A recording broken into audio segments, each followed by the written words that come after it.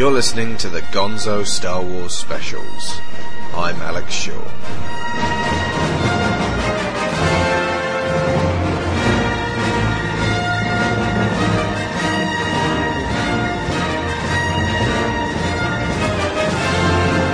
Episode 2, Attack of the Clones, or Fool Me Twice. This is the second of a series of 6 episodes, each dealing with a Star Wars film. Last week we did The Phantom Menace, which you will almost certainly have already heard. If not, go listen. Joining me once more are my regular co-host Neil Taylor from Gameburst. Hello. And our guest this week is once again Gary Zantiriad Blower from the Ninja Fat Pigeons. Hello again. It's lovely to see you guys back for more. We're gluttons for punishment, really. Yeah, that's the right phrase, definitely. Punishment. Once again, I will occasionally be citing some very inspirational reviews by Red Letter Media and the host character of Plinkett. Do go and watch these on YouTube or their website. So to start us off, a conundrum that has no easy answer. What order will you show your kids the Star Wars saga? I don't have kids, but I'm guessing I'll go in the order of 4, 5, 6, because they're the only ones that will truly exist. Are you not even going to show them 1, 2 and 3 ever? No, just out of fear. What about 1, 2 and 3, Daddy? They were okay, but I don't have them in my collection. Well, can you rent them? Can we borrow them? No, they're out of print and no longer exist. Look, Dad, Billy gave me the episodes 1 to 3. He said I could have them. Can we watch them? I think there's a clue in the title there in giving them you to keep. No, actually, the worst thing is I will actually say this, and if she ever listens to this episode, and she will kill me. Go ask your mother, because my girlfriend does quite like the originals. Uh-huh. She doesn't hate them dispassionately, but she's getting there, thanks to these shows, strangely enough. Oh, nice. Come on, Sam. What order are you going to show yours? I think I'd have to show them probably in chronological order, because it would just be too difficult to explain to my daughter the concept of prequels. I can't work out how I'd explain it. How old's your daughter again? Well, she's only 16 months old now, so she can just about tell the difference between a cow and a sheep, but... Show her the first 3 now. It'll be fine. She won't remember. She could probably still act better than Hayden Christensen. So, but, so when are you going to show her them in chronological order? How long are you going to wait? It's going to be a couple of years away, I should think. The trouble is, when you talk about showing them to kids, the joke from Eddie Izzard pops into my head where he just turns around and goes, he's fucking with us numerically. Okay, right, so here's my order. Episode 4, because it's perfect. It sets up the whole universe. No small child who watches Star Wars doesn't like Star Wars. Episode 5, because it's even better. Episode 1, because when it finishes Empire and it's like, no, I am your father. If I've managed to keep that a secret for all these years, then she'll be like, wow, that's brilliant. So what does that mean then? And so I'll go, right, well, funny you should ask. Let's go all the way back to episode 1. Skip Jedi till later. Show her episode 1, she won't enjoy that much. Show her episode 2, she won't enjoy that much either. Show her episode 3, she'll be scared out of her wits because it's 12 and she really shouldn't be seeing it at that age, but you kind of have to. I'm going to have to assess whether she can deal with the kind of the bad shit that goes down in that one. So then by the end of that, she'll almost hate Star Wars, and I'll be like, no, it's okay, because you don't have to like those ones. And then we'll finish it off with Jedi, and she can watch Vader chuck Palpatine down the shaft, and it all ends properly. You've got it all worked out. Yep. It's kind of scary how much thought he's put into this. I know. This is way before she was even born. It's going to raise more questions than it answers, I think. Just going to confuse her out of her, would have thought. Whereas watching 1 through 3 without watching any of 4, 5 or 6 is not going to confuse the hell out of her. Well...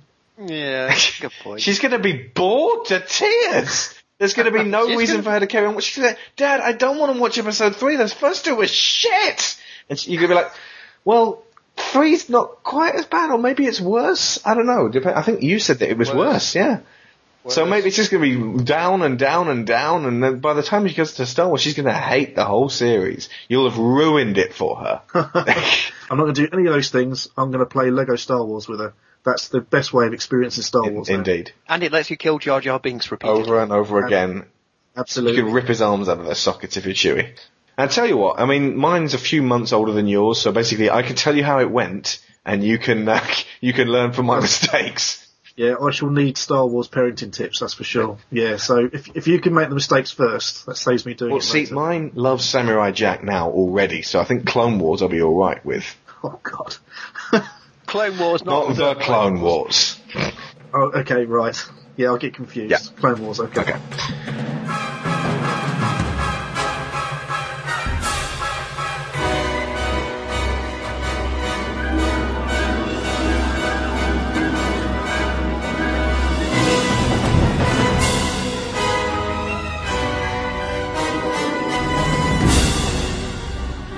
A word on the repeatedly bungled attempts on Senator Amidala's life. The economy of Star Wars, and specifically Coruscant, appears to be entirely based on subcontracting.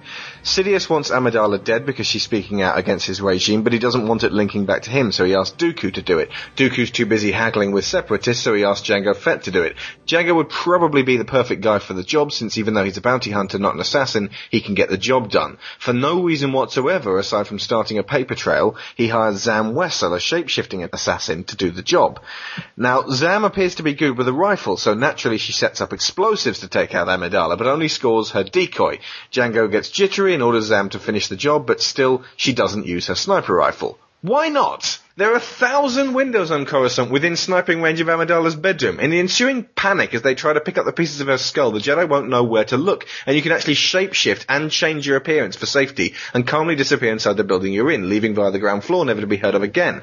Good idea? No. Far better to use a remote-controlled probe droid with 2 deadly centipedes in it. And then when you get rumbled and this bizarre contract kill by way of a Bond movie from the 70s is blown wide open, don't try to get the probe droid back, leave it. In fact, blow it up and create more chaos. So they go after her and a really dull speeder chase ensues. It's like Lucas and Luc Besson both saw Blade Runner and figured that they could make a city of flying cars an exciting location for an aerial chase.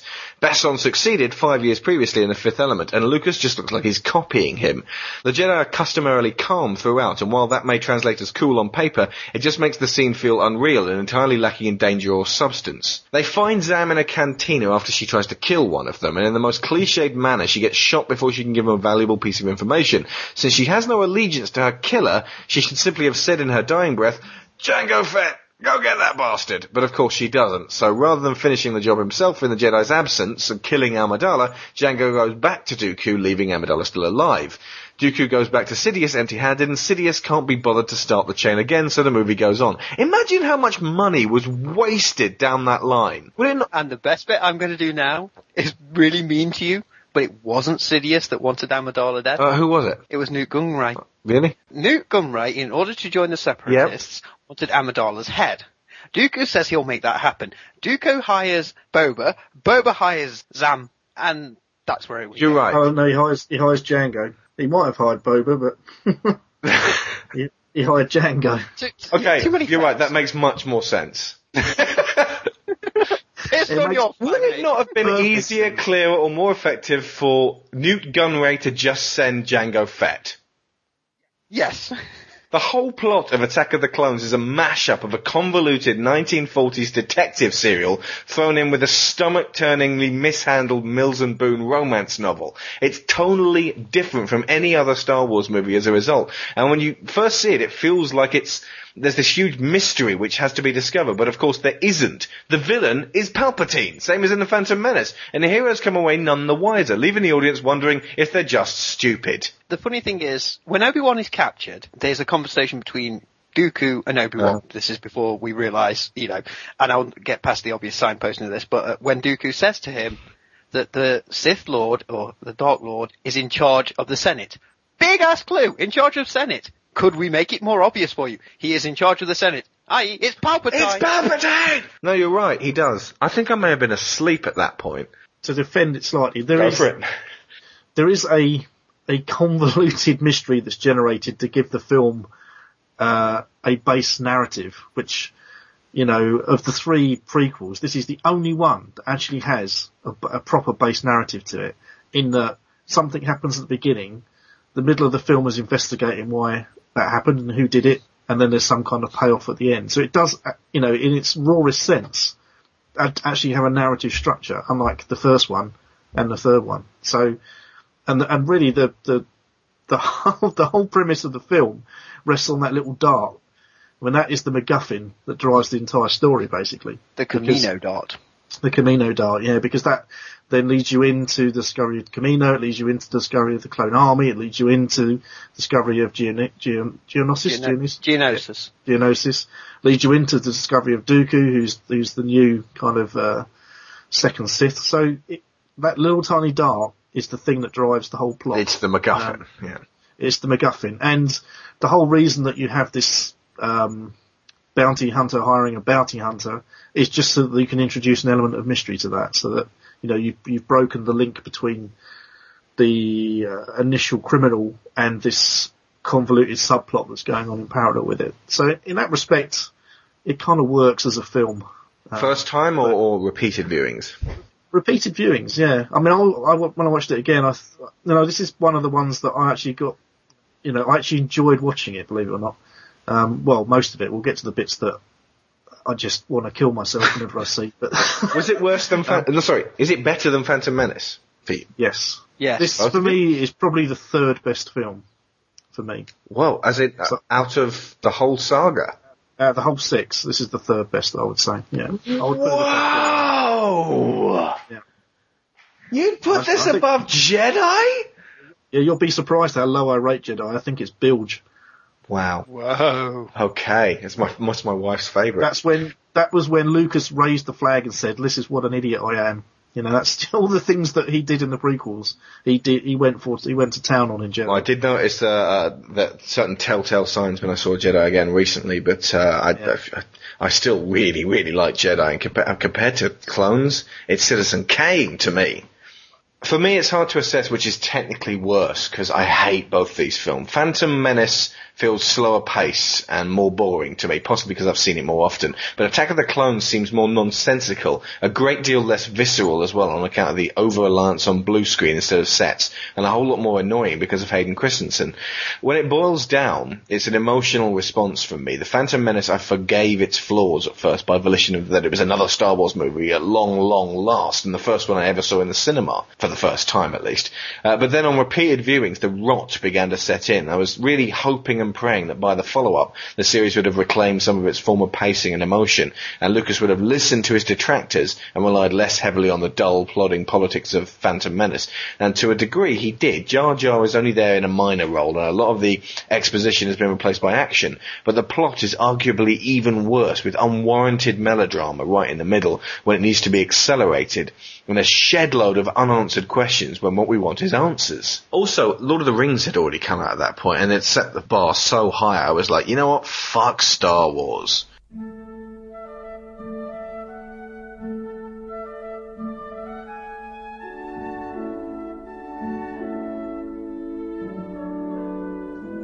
Now, the presence of kids in the Jedi Order raises some pretty pertinent questions with some disturbing conclusions. Plinkett mentions this, and I have been thinking hard about it since 1999. Okay, here's a healthy alternate version of the Jedi Temple.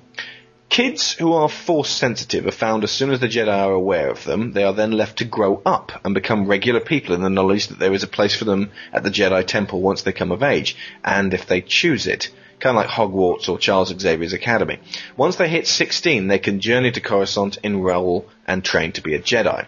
If they choose not to, they may simply live their normal lives as they would have without the temple.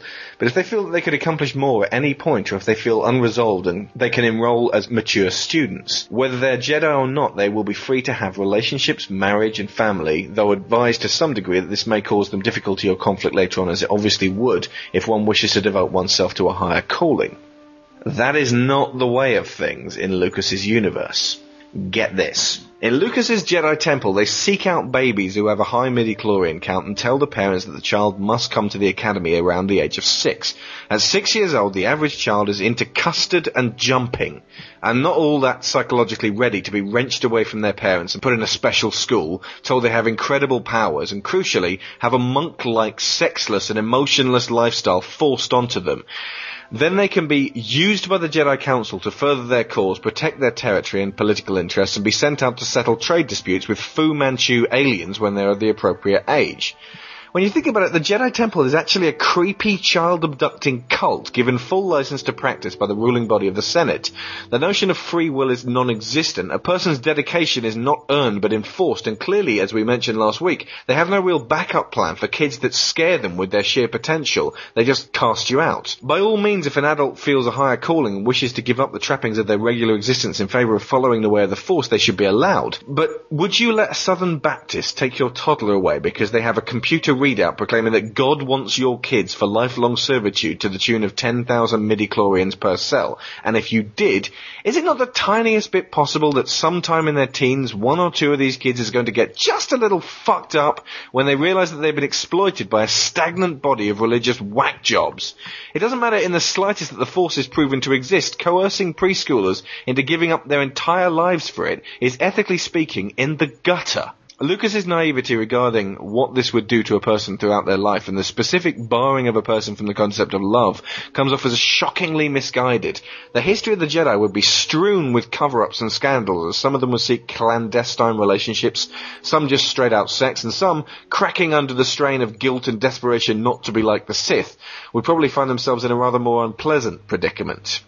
They're not allowed to hate, or love, or fear, or fuck, or be angry, or earn money, or marry, or divorce, or experience anything else that makes a person human and relatable. Yet the whole galaxy is presented with these calm, controlled, holy men and women to mediate on disputes that involve all of these things. The perspective granted to them by never coming to terms with these feelings would only, and could only, rob them of any sense of self, so they'd be detached and emotionless and no good at all for their sole intended task. If you loved the issue-solving and diplomacy in Knights of the Old Republic or Mass Effect, imagine having to make those decisions based not on your own experience, but on witnessing those of others and extrapolating lines of most likely scenarios. Then you might be able to see what cold, twisted creations Lucas has carved out here. Back when we were younger and had only the original trilogy, Jedi were fascinating because they seemed wiser than all the other squabbling denizens of the Star Wars universe. Back then we had Obi-Wan and Yoda for comparison, old men who clearly had seen a lot of things come to pass. Now with the prequels we get to see weird aliens played by models and jobbing actors and CGI, all equally stiff as boards and expressionless, all mostly there because there needed to be a lot of Jedi. Not a spark of actual wisdom between them, and as the lore of the Jedi became clearer and the actual practices became more suspect. So now I don't want to be a Jedi anymore, and I'll have to put something else on the census forms. Well, none of us by the end of it once. You see, the thing about being a Jedi is when you're a little kid, you want to be a Jedi, right? Yeah. You know, when you're old enough, you finally realise, fuck being a Jedi, I want to be Han Solo. You want to be the smuggler. They're cooler. And that's a very creepy way of describing the Jedi Order, but so creepy because you kind of see that point. They're taking kids away without giving them the life perspective. So you send these guys off to trade negotiations or whatever. They have no life experiences. How does this help them? Apart from they know how to wave a lightsaber and use the Force. When did this celibacy thing come in? Because I don't remember it in the... It was, that's the thing. It wasn't in the original trilogy. No. I think he just threw it in there as adversity to make it more like Romeo and Juliet. Sort of, oh no, you're not allowed to love, no. Can I just have a warning here? Expanded universe thing. In the future Jedi Order, that's not applicable either. They don't do that. Oh no, you know, because Luke marries Mara Jade. There is Ben Skywalker, there's Jacob, is it Jacob? Jason and Jaina Solo. So yeah, of course, Leia marries Han, she's a Jedi. And Anakin Solo as well. Mm-hmm. Yeah, so this makes no sense. Really. All of that happened before the prequels, except, well, in terms of like relationships and stuff, and obviously George doesn't have to follow that. I mean, how would you pass? Because doesn't in the Phantom Menace doesn't what's his name Liam Neeson Qui-Gon. Yeah, Qui-Gon. Thank you. Doesn't he say that that the ability to use the Force is passed on through the generations? But if you can't have sex, then how's that passed on through the generations? I can only imagine arranged like couplings between Jedis. I mean, that's even worse. He introduces things without actually, I don't think, considering what the impact of take her now, you will. She is right. Stop it. On his, he never, he introduces things without ever considering really how they relate to things he's already set up. Because I mean, there's huge numbers of continuity flaws in Phantom Menace.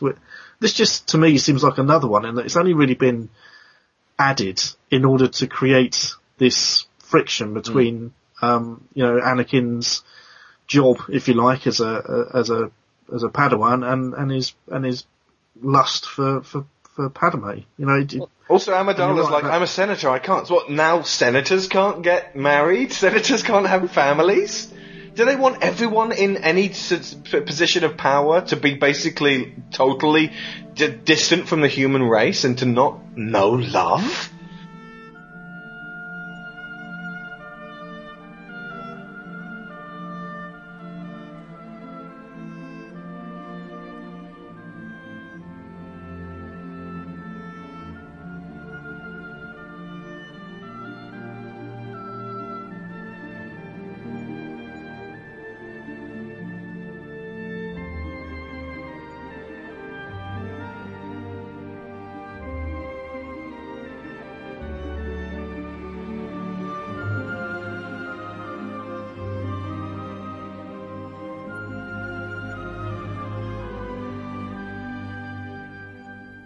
So what do you think of the character of Anakin in episode 2? Can we please slap it hard? I don't know whether it's the character or the actor. I mean, the character writing isn't particularly brilliant, but the actor's not there either. He spends most of the movie acting like a petulant child, forever blaming everyone but himself. He spends most of his time whining about Obi-Wan Kenobi holding him back. The instant he comes on the screen in this film, I just want to kill him. Because he's just an irritating fucker, basically. He's just the most, you know, he's one of these people that you meet them and you take an instant dislike to. And I don't know whether, obviously it probably was intentional, but it's over the top. I mean, what would have been better would have been if he was all smiles and friendly and banter with Obi-Wan, but then behind his back he was, you know, being manipulative and malevolent and stuff, because that's more the kind of Sith way of doing things, isn't it? But he's not a Sith at this point. But he's being groomed, isn't he? For want of a better word, by I'd have liked to see that more than what we actually got, definitely. Palpatine. But, you know, and if Palpatine is influencing him, then that's what he's going to influence him to do. He's going to be telling him, you know, you need to do as you're told, you need to be all smiles and, you know, look like the good Jedi, but behind the scenes I'm going to make you even more powerful than them, but you know, you need to keep it quiet, you need to keep it the secret. I could argue the case that there is some of that going on when we see them going up to Padme's apartment. There's a line about the falling into the nest of Gundarks, wasn't it?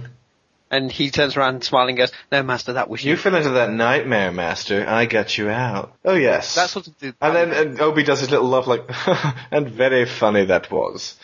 Yeah, I bet it was. The writing is so clumsy that you can never really tell whether they are friendly or whether they do hate each other. It's so inconsistent, and even from scene to scene, it's clumsily done. So you can't. So some scenes it appears that they are pally. They're just kind of, like you said, they kind of just sort of rub each other up the wrong way every now and then. Then in other scenes, Anakin seems outwardly hostile for no apparent reason. It would just suddenly fly off the handle. You know, look, obviously he's very hormonal, but you know, Didn't have how to can he be hormonal? In this movie, isn't he meant to be 18? 19. He's meant to be ending that sort of hormonal. Well, he hasn't been able to have sex for his entire teenage years. Has he not been able to have a wank either? Clearly not. You're not allowed to grease the old Jedi pole. If they don't like sex, they clearly can't like wanking. Wank you must not. Oh, for God's sake. No, I would have actually, as you say, Gary, that would have been quite interesting, what you said, being like deceptive and manipulative, and to actually show his genuine character when you realised, you know, who he actually was. You could just show him pause at moments when he's supposed to be manipulating and maybe not. When you know what he's supposed to say, and then have him actually not, and then go, oh, there is someone deep down in there. I can feel the good in him, and already you're on the right path, or the wrong path if it helps.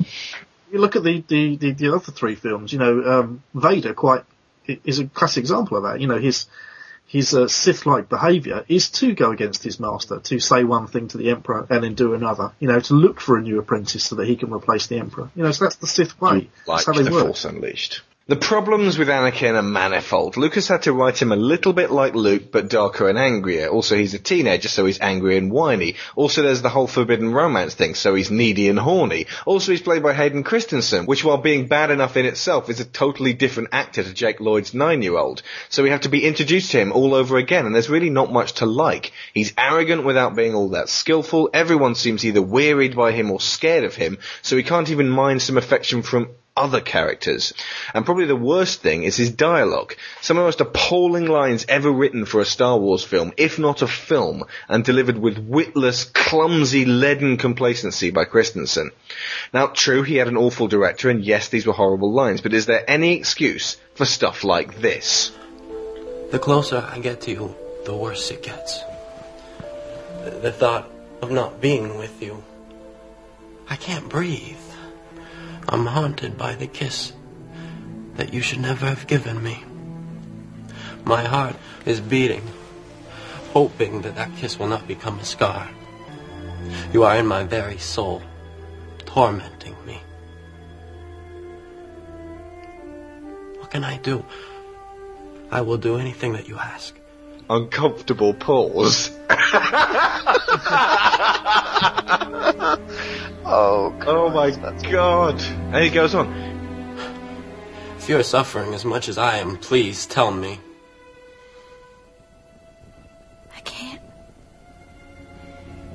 We can't. It's just not possible. Anything is possible, Padme. Listen. And this is a brilliant Padme line. No, you listen. We live in a real world. Come back to it. You're studying to become a Jedi. I'm a senator. If you follow your thoughts through to conclusion, it'll take us to a place we cannot go.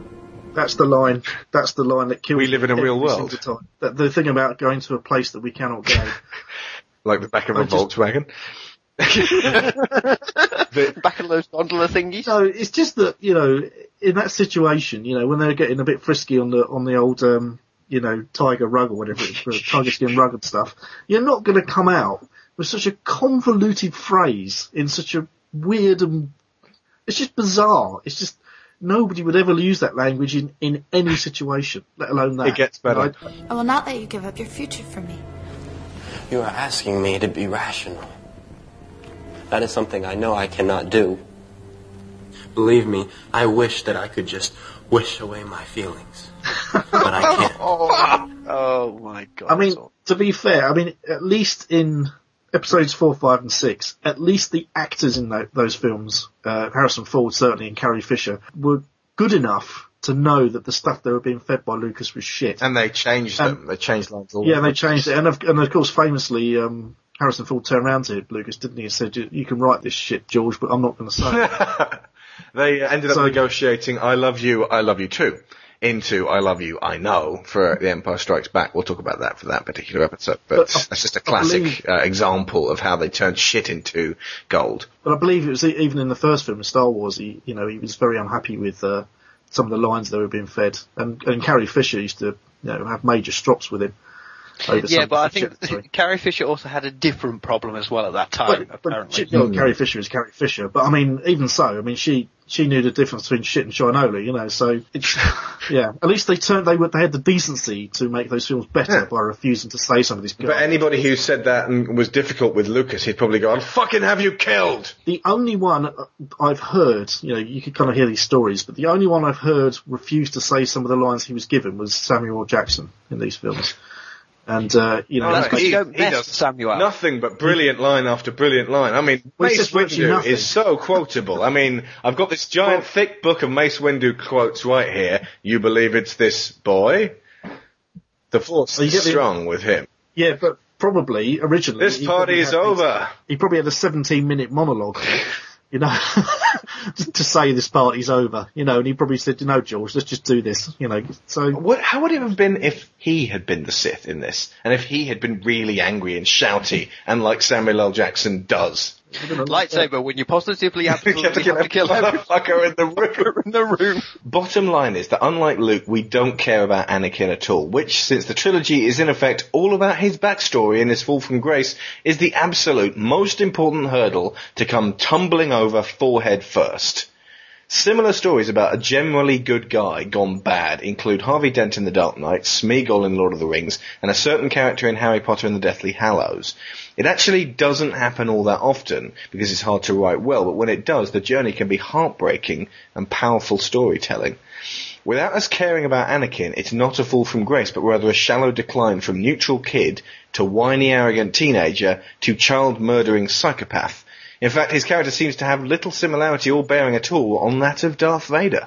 Fail of the most epic kind. The way to watch this film is to watch all the bits that have Ewan McGregor in it, and then as soon as Hayden Christensen turns up, just turn it off. And actually, what you end up with is a really good film. Do you rate Ewan McGregor in this one, then? He gets all the best scenes and all the best lines in this film, so... he's really quite boring to me in this. I mean... Yeah, but he gets the kind of important thing about the film, the kind of... like I said earlier, the key narrative is all the stuff that he does. So he kind of follows the narrative all the way through. He's the one who goes to Kamina. He's the one who goes to Geonosis. He's the one who finds out about Dooku. He's the one. So all of the interesting stuff, the kind of, okay, what's going on here? All the stuff you're intrigued by is all the scenes that Obi-Wan is in. And then we just leave Anakin and Padme to go away and do their hormonal rubbish in the Garden Planet and just go away and leave me alone and I'll catch up with you later on when you're about to be eaten by some cool-looking aliens. I could do away with all of that middle bit with those two in it. In fact, if you watch the film and skip past those bits, it's a much better film. I'll have to watch that cut of it. Well, isn't they the Phantom Menace cut with no Jar Jar? I'm sure various bootleg versions of that exist, but... Is it 6 minutes long?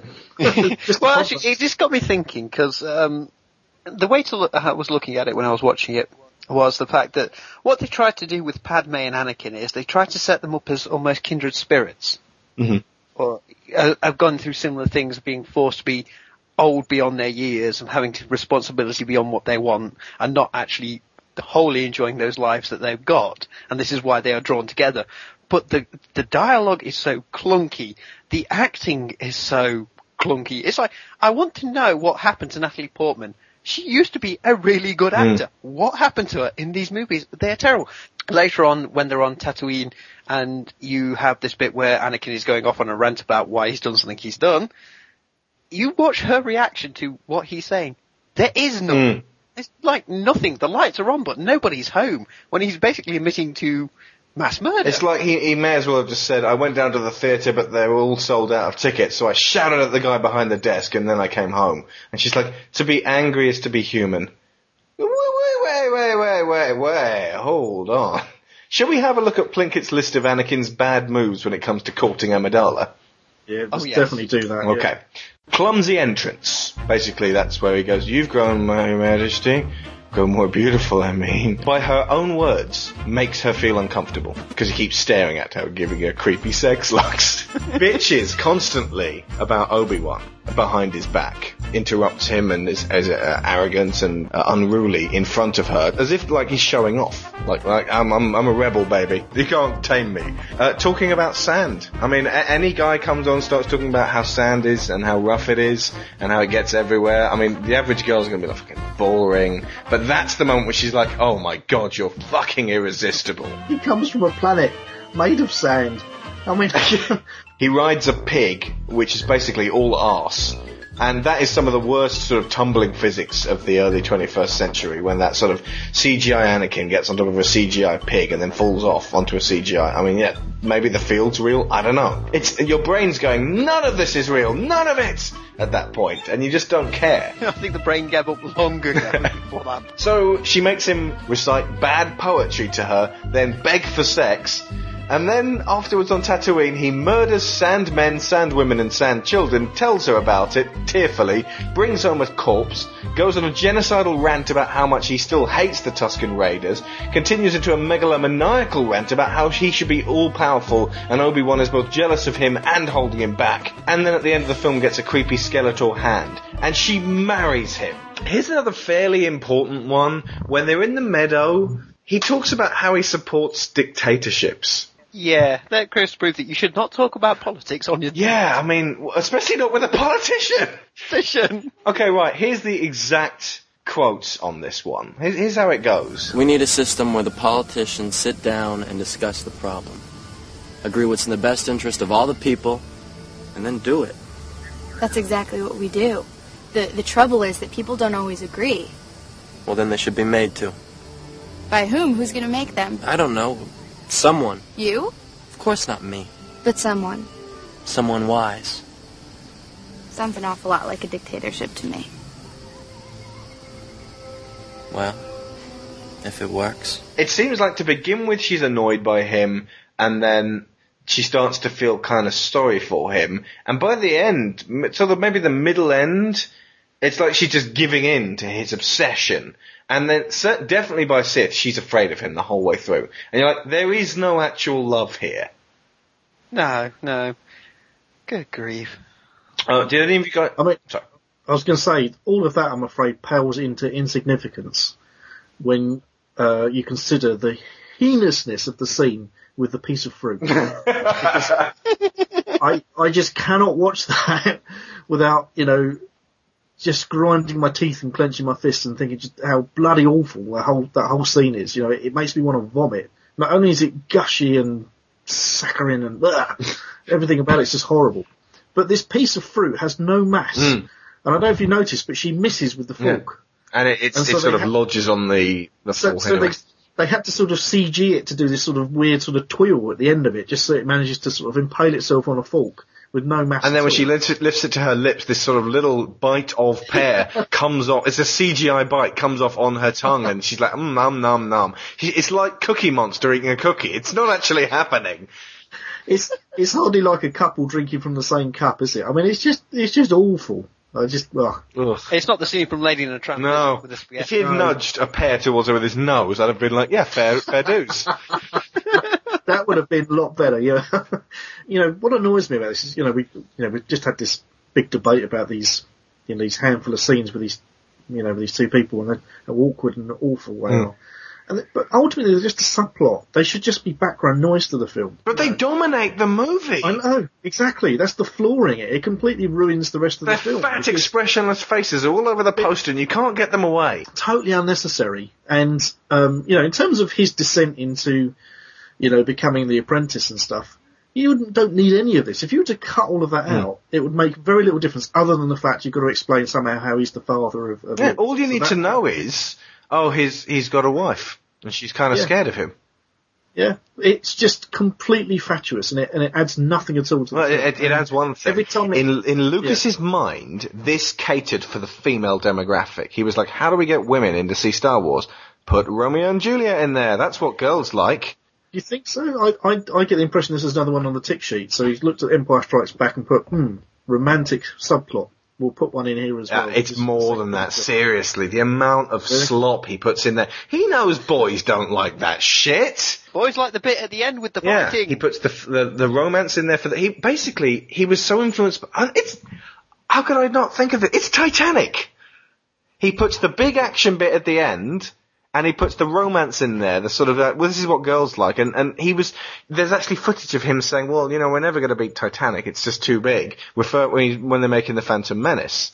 So obviously he was like, well, I'm going to fucking make Titanic this time, I'll put in a crappy romance, that's what you girls like, isn't it? And honestly, the romance bit in Titanic's rubbish, but it's nowhere near as bad as this. And the action in Titanic is so much better than the action in this.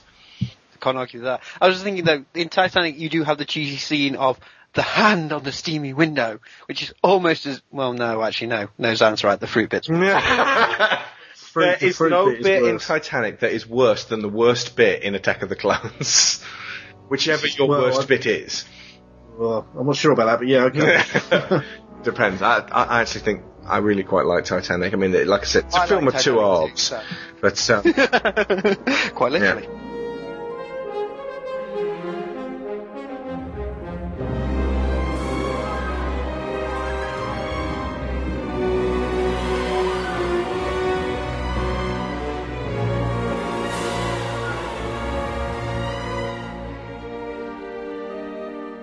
Okay, right, I got a question for you gentlemen. Who the fuck is Sifo Dyas? Thank you! This is the one thing I was wanting to mention. So, we have this mystery plot all the way through the movie, right? Yep. And so, eventually we get to Kamino, and we find out about the clone army. Then they mention this Jedi that is never, ever fucking mentioned. Sifo Dyas. Apparently he died 10 years ago, so he died round about the time of Episode 1. Phantom Menace. So, this mysterious Jedi that we've never seen, never heard of, commissions a clone army that the Jedi Council, no one goes, where have you been for the past 24 hours? Nowhere. I wasn't on a clone planet. I haven't just been down to the library and erased it from the archives. We never really get an explanation of who this Cypher Dyas was, why he commissioned the clone army. So my only thought is, was this Cypher Dyas some sort of failed apprentice of Palpatine, maybe? Right, the official canon story goes thus. Cypher Dyas was an ex-Jedi and mate of Count Dooku. Just before the Phantom Menace, he foresaw, using his special mind powers, the huge civil war between the droid and clone armies that would occur 10 years hence. In response, he journeyed to the cloners on Kamino and asked them to build an army of over 1 million clone troopers to serve the Republic. The Kaminoans said, sure.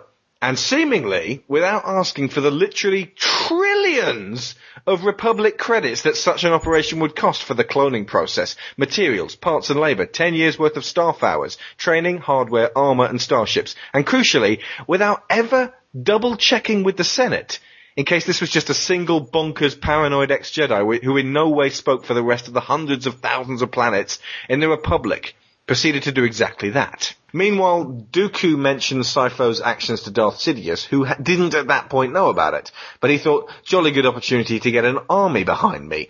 He got Dooku to murder Sifo and take control of the project himself, but in reality, when George Lucas wrote the screenplay, Cypher Dyas was actually named Sido Dyas, and was, as most of us expected at the time, just a really badly hidden codename for Sidious.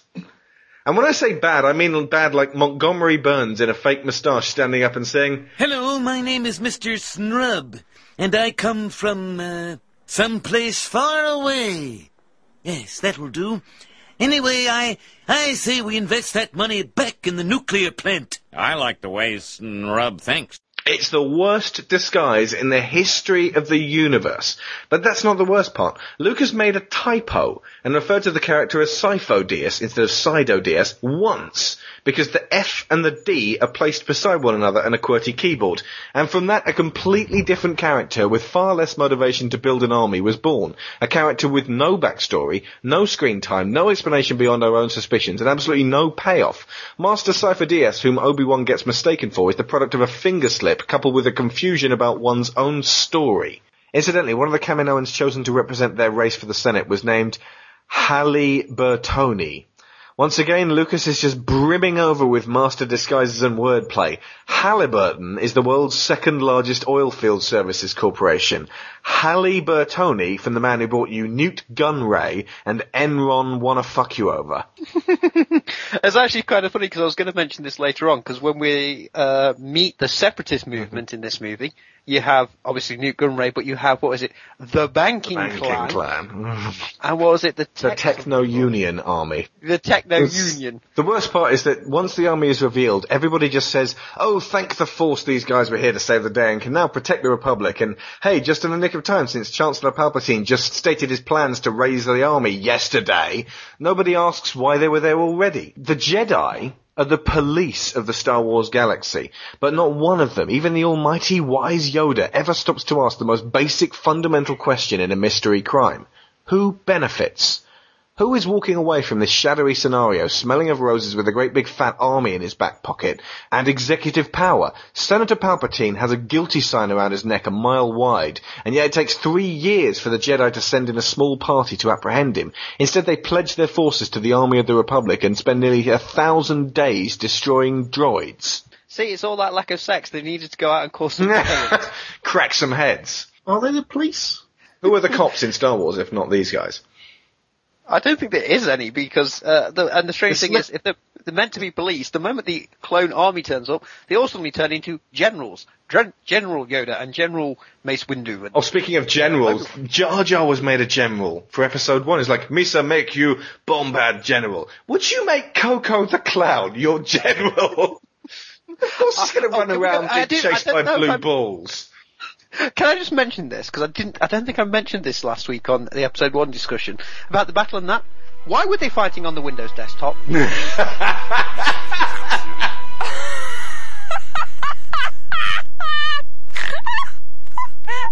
you're terrible. What? What did he say?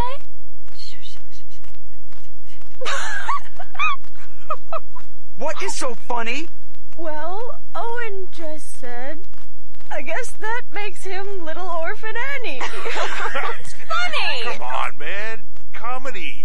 It's just tragedy plus time. No man. time has passed. I'm holding her dead body in my arms. Sheesh, fine. Will you just mark the date on the calendar when it's okay to lighten the mood? Never. It will never be okay. Two forces are effectively at work here on the story. The first is Lucas's initial approach to script writing on Star Wars in the first 3 films, where he asks you to accept these crazy new exotic desert worlds, the evil empire, the heroic rebels, etc. You were never really told why, and it was a relatively simple story. It propelled itself through 3 films and stayed with a small group of close friends. And that approach works fine when you're heading towards conclusion. But when you're heading towards a beginning, and you take it upon yourself to try to explain how and why things are, you achieve the exact opposite. The story gets bogged down in minutiae and events that must happen, not because they propel the story forward, but because they wind into the beginning of A New Hope. Hence it just becomes a collection of scenes where a lot of stuff goes on, but nothing really happens. This leads me to another force at work, that of fate. Anakin and Amidala are flung together and get married because they have to, not because it makes sense. In all actuality, considering what they go through and how little chemistry the two characters have, Amidala should not, in all rationality, want to have anything to do with Anakin. But they have to. Anakin leaves his mother because he has to. Qui-Gon dies at the end of Episode 1 because he has to. Obi-Wan trains Anakin because he has to. None of these events are ever really sold to us. Anything other than items on a trundling conveyor belt of destiny where we're sat watching with slack jaws and zero engagement. Because the love story is ordained by fate, there isn't really any reason required for Amidala to effectively surrender to Anakin's wheedling, occasionally rapey advances. He's clearly obsessed with her, as obsessed as he was with getting away from Tatooine as a boy, and remains obsessed with being the most powerful Jedi ever. There's no real love in him, or her. It's at best a proximity infatuation made sharper by stress and fear, not something anybody can really get behind, and not even a whisper as compelling as the romance between Han and Leia. Your thoughts, gentlemen? I'm preoccupied with thinking about the marriage now. The marriage, in essence, really doesn't make any sense. Well, hold on. It might do if he's knocked her up. We have to. Otherwise it'll cause even more of a scandal. Well, she might have insisted on that. But oh, no, he hasn't knocked her up because it's 3 years before, well, yeah. Okay. Nope. Didn't happen. Close that one it out. makes it seem like it. He shot it in a way that makes it, he's like, there's lingering sort of views of him sort of touching her stomach almost. And you're like, ooh, baby, gonna have a baby. And again, that's stuff for the girls. In Lucas's mind. As if boys don't like that sort of thing too. I think I've come to a conclusion. Padme is just as fucked up as Anakin. There's no other explanation. But we never get to see that. There's a bit at the beginning where after Corday dies, she's traumatized and she stands up and Captain Typho, or whatever his name is, goes, come on, let's go. And she sort of lingers for a while longer and you're like, that's actually really messed her up. Because she's effectively looking at her own corpse. But he never goes into that. That should have traumatized her. That can't be the first decoy that's died for her either. Well, no, that's the whole point of having a decoy is the fact that they are there to die for you. Effectively, you're just seeing yourself, but for the grace of the Force, there goes I. And you're like, I could have been dead there, for God's sake. And he never goes into that. That's so interesting. That's why he doesn't go into that. I don't think he knows how to. The whole point is, if they had sort of written her as just as messed up as Anakin, it might have made a bit more sense. You can understand that some women would respond to Anakin in that way. You can understand like women who had really low self-esteem or, saw him as a bad boy and wanted to change him or were self-loathing would want to be with him. But not a rational, strong, defensive woman who wants the best for her people. No.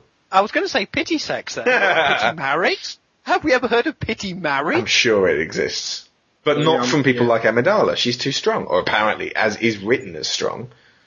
Well, actually, she's physically strong too. She one-hands a blaster rifle, which should clearly be shot with 2 hands.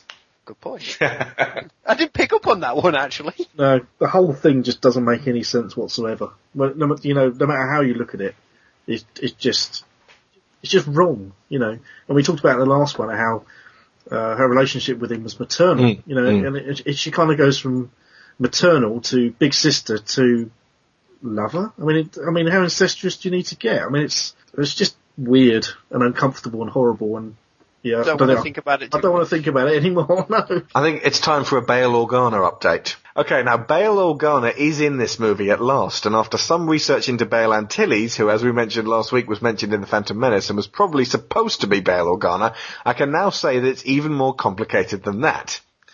Bail Antilles was mentioned as being Leia's father in one of the early drafts of the script, and also the Marvel Comics adaptation of A New Hope, then known only as Star Wars, in 1977. After that, he was renamed Bail Organa for the novelization and all subsequent books and comics. Clearly there was still some confusion during episode 1, and it wasn't until Jimmy Smits was cast as Bail Organa for episode 2 and his scenes had been filmed that they became two separate characters. Bail Antilles was an Alderaanian senator as well, and no relation to either Captain Antilles from episode 3 as mentioned in episode 4, or Wedge Antilles. Here's a tip, George. Stop giving everybody from Alderaan the same fucking name. Blows my mind, because I thought I understood all that. I thought Jimmy Smits was going to be Bail Antilles. And maybe no, Bail was Bail his middle Organa. name. No, his middle name is Prestor. From an earlier comic, someone referred to him as Prestor, and then they changed that to his middle name. Who was Leia's adopted father? Bail Organa. Jimmy Smits. Jimmy No, Smits. that is Jimmy Smits. That is Jimmy Bail Smits. Antilles Right, didn't okay. do shit in anything. He doesn't exist. He was a typo. He is a typo. He only exists Right. because people who were making comics were like, we need another dude from the Senate. Oh, we kind of created this character inadvertently from typos, so you can have him. There's a picture of Bail Organa standing next to Bail Antilles, but it's kind of a mock-up. Okay, I'm happy now. I'm back inside my Star Wars comfort zone Okay. now. For a moment there, I was completely lost. We need to give away diagrams with this show at this rate. Right, fans, it's the Genosian Separatist Hot Pod Summer Championship. Kick it to the Genosian Arena this Saturday and Sunday. Featuring the 50,000 credit battle for the Monster Beast Challenge Series. Just 5 credits. With Ackley. Nexus. Oh yeah! Taking on 2 robe-clad, force-mad, dead-eye Jedi warriors. Tickets now at all Holotron outlets and Genosha Arena this Saturday, 7:30 p.m. Special show Sunday, 1:30 p.m. Only at the Genosha Arena. It's awesome. Right, this next section is simply called Django Gets Punked. Continuing a popular theme in Star Wars started by Boba Fett in Jedi and continued by Darth Maul in Phantom, Django goes down like an utter bitch in this episode. Picture the scene. An arena full of Jedi surrounded by super battle droids, 100 lightsabers deflecting 1,000 blaster bolts, and just for fun, a great big praying mantis and a giant rhino charging about the place. It's basically a shark tank full of ninjas that's been filled with gasoline and set on fire. So his boss, Darth Tyrannus, tells him to deal with the toughest Jedi in the pit, Mace Windu, a man whom, due to your underground sources as Jango Fett, you're reliably informed is a bad motherfucker. It's a risk assessment nightmare. Now, you're not Bob the Goon in Tim Burton's Batman. You're not the unflaggingly loyal Darth Maul. You're not even a particularly tough stormtrooper. You're a bounty hunter, most interested in surviving, making a decent wage, and looking after your son. There is not a man alive with all his marbles who would decide to jump into the middle of that arena and attack Mace Windu with blasters, a weapon notorious for being ineffective against Jedi. That's not even what kills him. He gets clobbered by the reek, and his rocket pack malfunctions so that when he needs to get a high ground vantage point, again, not especially useful against the super jumpy Jedi, his pack misfires and Django gets unceremoniously decapitated.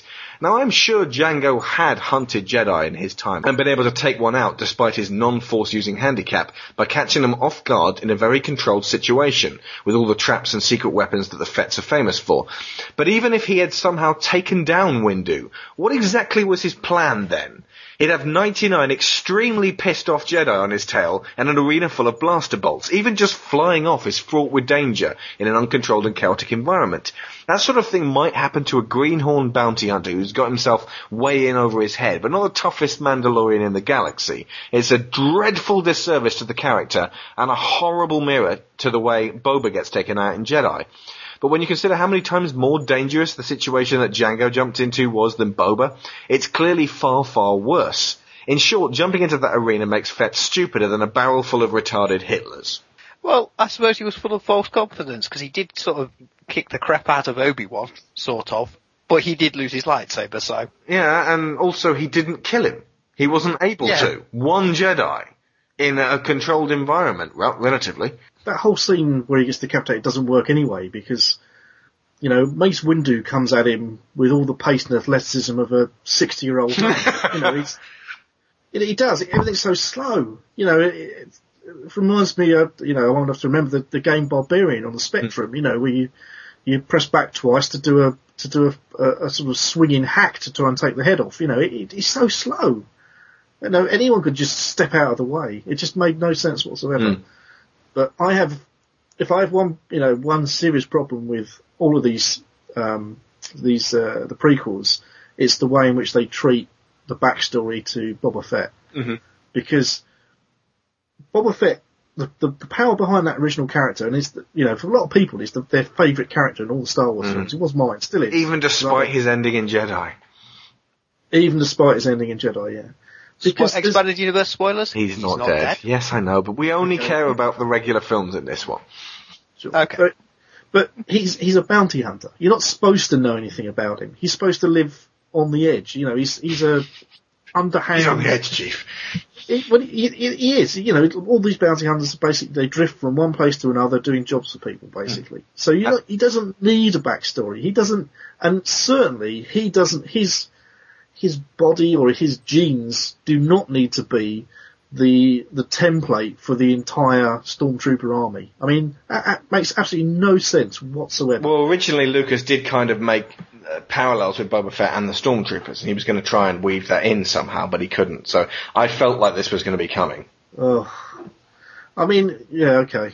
So for me, I just didn't need that. I mean, they could have made the clone from anyone. Why they would need to choose this particular bounty hunter, and you know, and then to set up the fact that his son sees him dying, it's just so clumsy and predictable. You know, it's just not in keeping with the character that you see in Empire. They're going to go for hyper-realism as well. When Boba picks up his helmet and holds it to his forehead, Jango's head should have plopped out.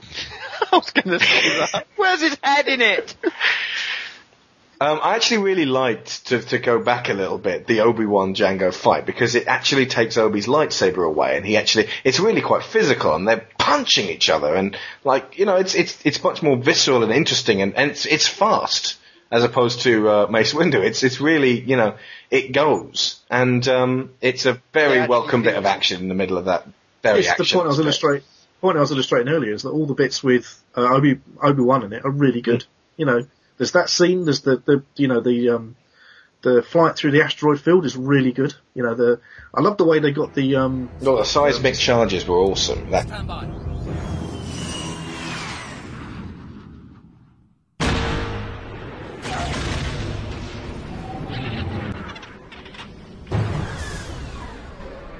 love the way that the blasters on Slave One are just pounding his ship.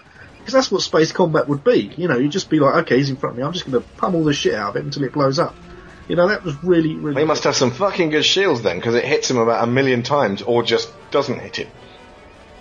Yeah, I think the idea is he's supposed to be using his force to help him fly. Force, yes. Yet he doesn't. That's basically like saying a wizard did it. For every time a Jedi does something interesting. That's the idea, isn't it?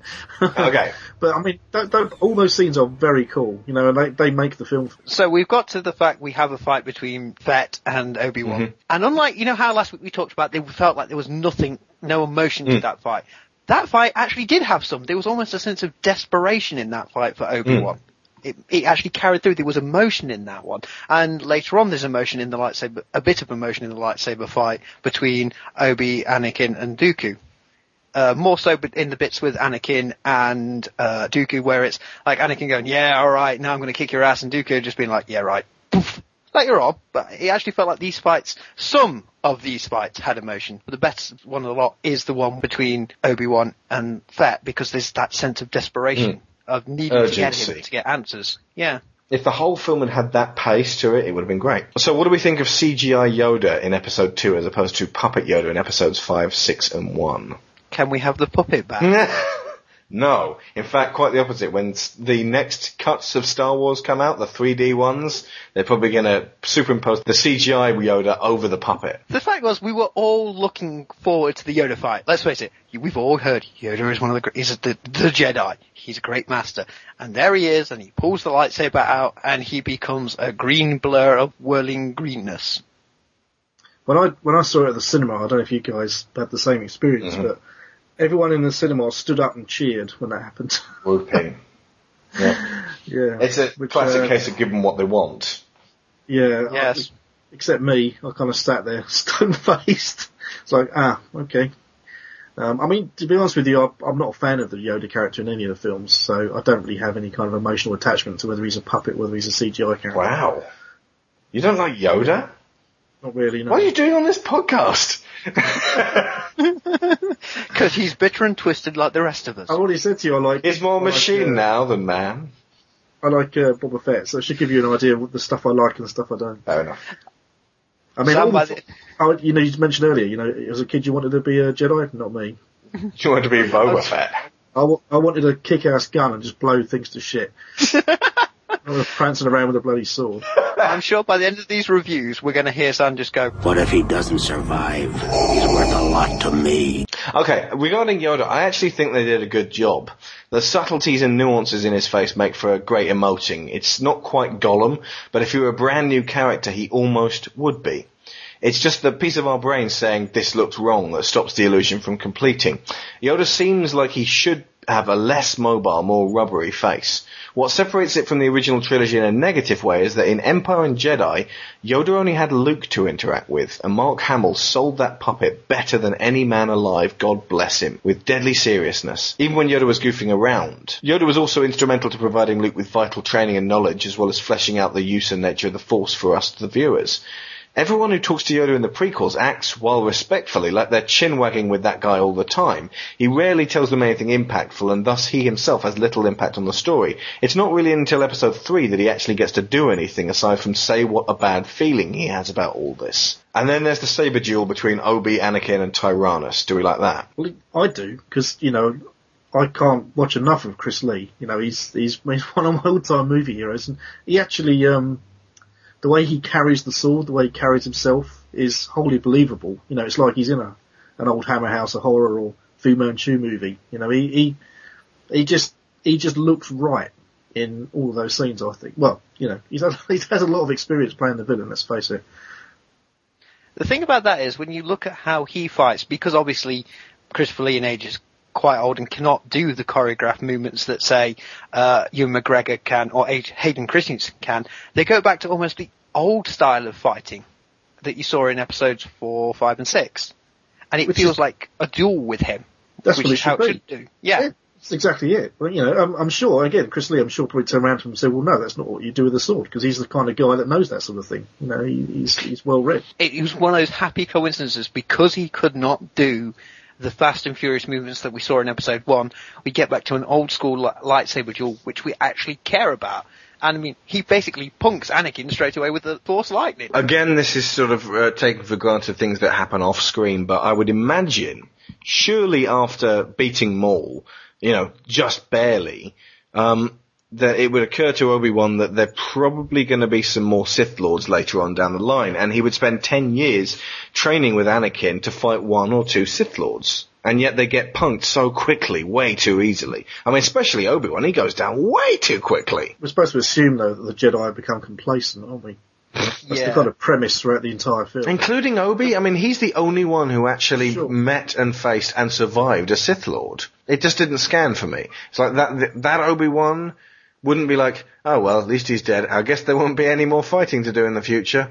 I better learn to... I mean, there's actually various different styles of saber combat, and one of them is just basically blocking blaster bolt fire, and that's what most of the Jedi were trained in, which is why the Sith are able to walk all over them. Except for isn't Obi-Wan meant to be a master in one of the other arts? Yeah, he is, which doesn't explain why he gets so easily kicked by Tyrannus. Unless he wasn't a master at that point. Surely you could do better. And the funny thing is, I have to think, Yoda had a chance to really win this fight, because the reason why the fight sort of stops is Dooku pulls down the big, huge piece of scenery to drop on Anakin and Obi-Wan. And Yoda just sort of pushes it away. Well, instead of pushing it away, why not throw it at the ship? Yeah! About to run onto. Thank you, Dooku. Bang. Dead. Or with one hand hold it, and then with the other hand just knock Dooku's legs out from under him. He's an old guy. It's going to hurt when he falls. But I'll let him off that, because that is a cool ship. I love that ship with the solar sail. That's superb. We're in the future. Why is a solar sail ship, can get away from a war so easily? Because it's efficient. So basically, you're saying Dooku had the Toyota Prius of the Star Wars episode? Yeah. Yeah, well, I think there's no reason why you could, a solar sail would be just as efficient as like some kind of thrust. If not more so, it could potentially be faster. So, I mean, it doesn't explain how he does the, how he engages his warp drive. I mean, that doesn't make any sense because he wouldn't be able to warp space with a solar sail. Hyperdrive, sorry. Yeah, I think it was Star Trek. But, it doesn't explain how he'd be able to bend space with a solar sail. But certainly a solar sail would propel you at a phenomenal pace. So I love that. I think it's really cool. It's quite a neat touch. Obviously, they just thought, I know what would be really cool to put in. I know we've not done a solar sail yet. Obviously, he watched an episode of Deep Space Nine. Yeah, there's been plenty of other fiction with solar sails in. Back in A New Hope, an aged Ben Kenobi tells Luke his father was a good friend and a cunning warrior. Now what we're seeing here is a bickering pair of ineffectual fighters constantly vying with one another for a meaningless upper hand. I'll be talking more about Obi-Wan and Anakin for Revenge of the Sith, but right here they seem to genuinely dislike one another. And in fact, Obi-Wan seems to have lost the skill of his youth. It suffers more than The Phantom Menace because while there's a bit more going on in Episode 2's duel, the key conflict between Obi and Annie is minimised for flashy dual wielding and spinning about the place. Stunt coordinator Nick Gillard describes the saber fighting in the prequels as a game of chess played at high speed with every move ending in check. Because the Jedi have the Force, they can see where every blow is going to strike and counter accordingly with little emotion or physical struggle. And this fight in particular is like watching two young men play an old man at chess. And everything that implies. Kind of makes lightsabers obsolete, doesn't it? If they can always see what each other's doing. Well, I just use fucking blasters. Yeah. But let's face it, this is all just a stage being set for the Yoda fights. The most obvious from the wouldn't it be cool if school of thought that most 10-year-old Star Wars fans with no understanding of symbolism or narrative, and indeed their intellectual equal, George Lucas, share. Now made completely obsolete by the Palpatine fight in Revenge of the Sith, Yoda vs. Dooku is just a tech demo that puts a previously immobile and reserved character at the opposite end of the spectrum. There's no reasoning behind it, there's no explanation for why, and frankly there's no call for it. It's entertaining, but all it does is further try to peddle you the notion that Christopher Lee's Tyrannus is as powerful as any Jedi, both physically and spiritually. This would be fine if we'd spent time with the guy. But really we only get to meet him at the very end here, and he's dead by the beginning of the third one. We have no real understanding of his motivation, and we don't really want to see him go down that hard. We want to see more of him, effectively.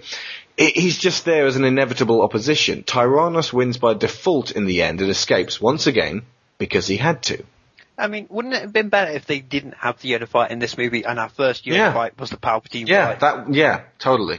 And you could have built that into the story as in, somehow Anakin loses the fight to Dooku, which pushes Anakin more into wanting, going, I'm not powerful enough, I need more power, driving him into that more power, more frame of mind that leads him into being the Sith. Yeah, actually I'll buy that. I'm fine with Tyrannus being in there. I want more of him, frankly. I mean, I love Christopher Lee as well, he's Saruman. He's awesome. He just comes on the screen. Well, the moment he walks in and he's on screen, you're like, ooh, hello. And he just I don't want to say he hams it up because he doesn't, but he just chews the scenery with such grace when he's just being that evil. It's effortless for him. He's just like, I've done this 1,000,000 times before. Just trust me on this one. Possibly the most obvious problem with Attack of the Clones is that it shouldn't have really been made into a film. Everything significant that happens in it is backstory to the more important events of Revenge of the Sith, which should have been the second movie in this arc. And while George and crew may try in vain to dress this up like Empire, it doesn't have the darkness or the despair that is required of that crucial second act. If the fall of Anakin had occurred in film 2, there would have been a lot more room in the third movie to flesh out the hunting down of the Jedi, with the eventual victory and light at the end of the tunnel being the survival of the Skywalker twins. The final irony is that this movie's crux point is centered around a Senate granting Chancellor Palpatine emergency executive powers and the ruination of the status quo that comes as a result. One man given the power over every factor in the overall situation leads to a singularity of vision that can't possibly make everybody happy. It's a fascist dictatorship with everybody too afraid to challenge the might of this supreme being who has the power of life and death over everyone. There has to be a level of communication and give and take and the utilizing of strengths to make a system work, because individuals often have weaknesses that they cannot see, that when not addressed and not balanced by the strengths of others, signify devastating consequences. Written, directed and produced by George Lucas.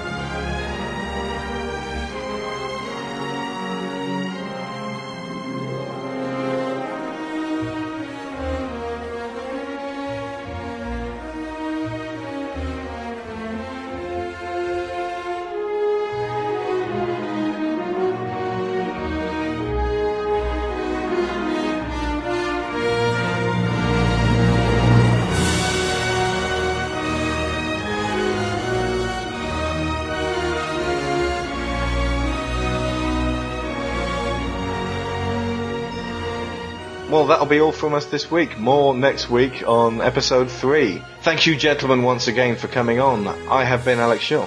I've been Neil Taylor. I've been Gary Xanturiak Blower. We'll see you next week. May the Force be with you.